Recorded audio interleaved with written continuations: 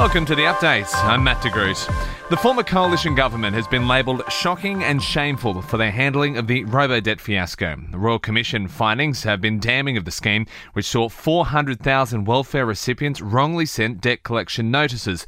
20 current and former MPs and government officials are facing possible charges.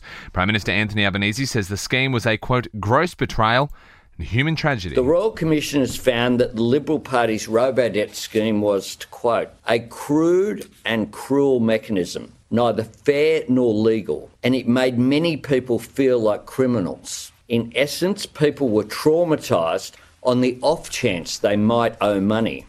Government Services Minister Bill Shorten says the findings are a lesson for Australians. The previous government and senior public servants gaslighted the nation and its citizens for 4.5 years. They betrayed the trust of the nation and its citizens for 4.5 years with an unlawful scheme which the federal court has called the worst chapter of public administration. While ACOS Chief Executive Cassandra Goldie says it should serve as a change for the language used for welfare recipients. For far too long, we've had a culture in Australia which has allowed us to talk about, in quotes, the lifters and leaners, in quotes, the taxpayers and the welfare recipients.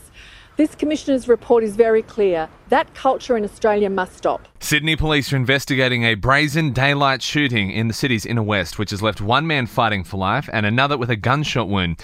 The men were shot in a Marrickville barbershop, with detectives investigating whether there were any links to the ongoing gangland war. Superintendent Despa Fitzgerald says 2 burning cars were found nearby. One was located at Sydenham, which was we believe the getaway car, which was a Stinger, and the other one was a Mitsubishi Triton, which was dumped at Hercules Street at Dulwich Hill and set alight. A young Colombian man returned to Australia has been jailed for at least 6 years and 9 months for accidentally killing a Sydney sex worker.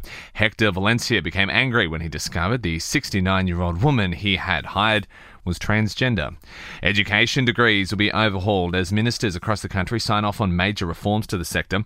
From 2025, pre-service teachers will be banned from graduating unless they meet new mandates. The standards will be agreed upon by the end of the year.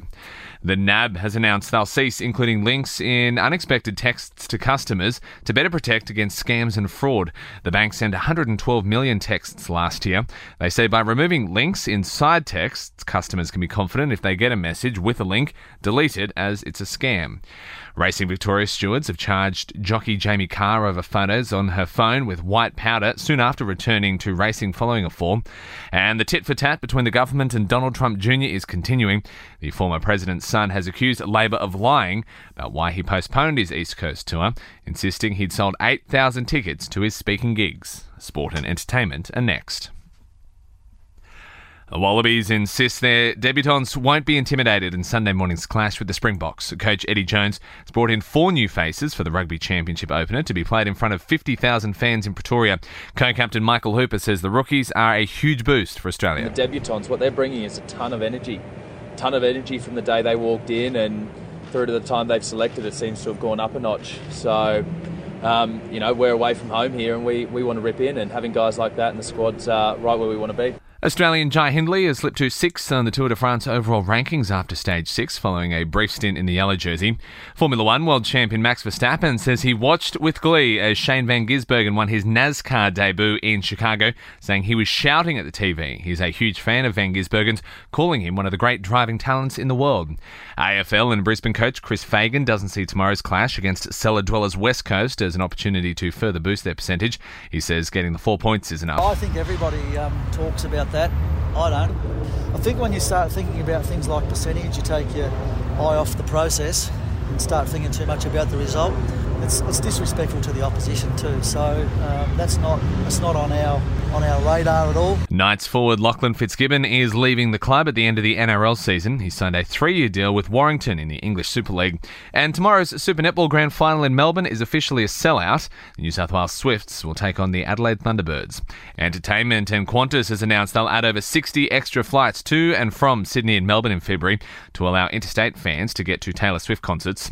55 million people have now signed up for the new rival to Twitter, Threads. Twitter's user base remains at around 100 million.